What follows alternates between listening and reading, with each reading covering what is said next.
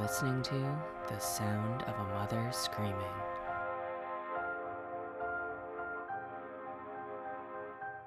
Episode 4. I want to ask you a question. I want to ask you a question. Don't worry, you don't have to answer it or anything. Just be honest with yourself. Have you ever killed anyone?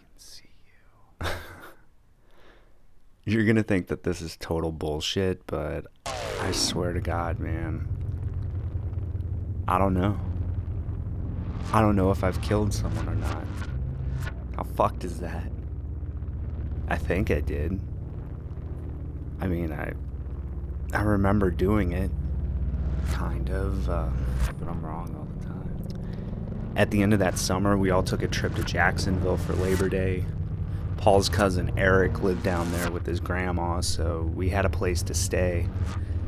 It was supposed to be me and Maddie and Jason, Paul, Phil, and Mark, but at the last minute, Maddie told us she couldn't go. I'm sorry, Jimmy. The first day we were there, we just hung out at the beach, drinking and checking out girls, making fun of frat guys. Eric was going to have a party that night, so I asked him if he could score us any weed, and he told me that his grandma was making up a batch of pop brownies, and I thought he was bullshitting, but the next thing I know, we're walking back to his place. Now, I have a rule, and while it does open me up to the very real possibility of being secretly poisoned, if an old lady or a little girl ever offers me a cupcake or a brownie, I have to eat it. Because if there's ever a headline about a grandma going around poisoning strangers, I want to be a part of that shit, right? Now, she warned me not to eat the whole thing. You're really strong. But it didn't matter. I would have eaten them all if she would have let me. I was ready to get fucked up, man. I didn't feel anything for like an hour. I mean, I was drunk, but we were all sitting around in Eric's room just listening to records, and he was showing off all these crazy weapons that he had, all these knives and shit. This is my dad's knife in Vietnam. He handed it to me. He got like a dozen motherfuckers with it. I ran my finger across the blade. Careful, bro. You cut your dick off with that thing. Fuck, it felt good in my hand. I couldn't stop laughing. All of a sudden, I felt like I was tripping. It came on so fast. I hadn't spent a lot of time with my friends since Maddie and I had hooked up, and I felt like everyone was making fun of me. They had all these new inside jokes and shit, and I started having bad thoughts. It was fucked up. I just wanted to talk to Maddie. I tried to call her a few times already and couldn't get a hold of her, and now I'm just starting to freak out. And so I asked Eric if I could use his phone. Look at this kid. He's fucking wasted. Like, I told you not to eat And the whole I thing. went into the kitchen to make the Fucking call, and I'm all dizzy. My legs are trembling. Like, how much weed was in that shit? And so I dialed the number, and the phone's just ringing and ringing and ringing, and I know she's not gonna pick up. I mean, this was the third time I had tried to call her. Like, where the fuck was she? That's why she didn't come down with us. Since when did her dad give a shit about anything? I'll bet she's out fucking some dude right now, telling him how big his dick is, making fun of me, God, yeah. just talking shit. So big. There was a pint bottle of vodka on the counter. Oh, come on. Have a drink. I just stood there and drank the whole fucking thing, and then I blacked out. I woke up on Eric's couch. It was morning. There were people passed out all around me. My fucking hand was throbbing. I looked down, and it was wrapped in gauze, and the blood had soaked through already. I went into the bathroom to clean the bandage. Looked in the mirror. What the fuck did you do? A bunch of people had come over. I remember that. I kept trying to call Maddie. Became obsessed with it. I must have called like 50 times. It was so fucking loud in there. Eric told me there was a payphone down on the beach. Fucking payphone.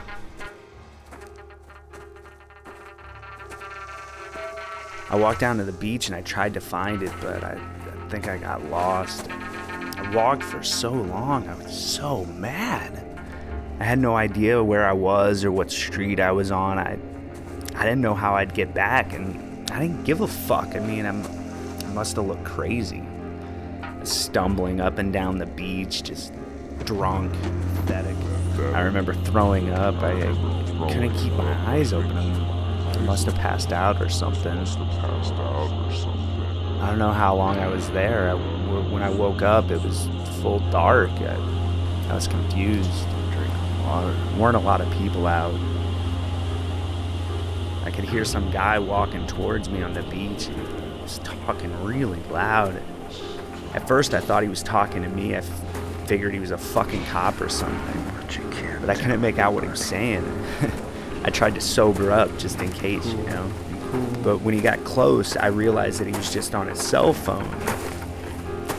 I know it's weird to ask, but maybe he'd let me use it. So as he was passing by, I stood up. Hey, excuse me, can I ask you a question? He didn't even look at me. He just told me to fuck off. Get the fuck away from me. He said it like I was a dog, like he was trying to scare me. I could hear him talking about me as he kept walking down the beach. And the next thing I know, I'm behind him. I'm running. I got this insane burst of energy and everything just kind of cleared up. I picked up a rock. Like I had done 1,000 times. Nothing too big. I mean, it was big enough. And I held it over my head. And I'm smiling. And as he turns around, I throw it. And it hits him in the knee, just spins him around. And he tries to take a step, and his leg just buckles, and he lands with his full weight on it. Snaps like a thick branch. He's screaming. And now I'm standing over him, and straddling him, and beating him. I'm watching myself do it.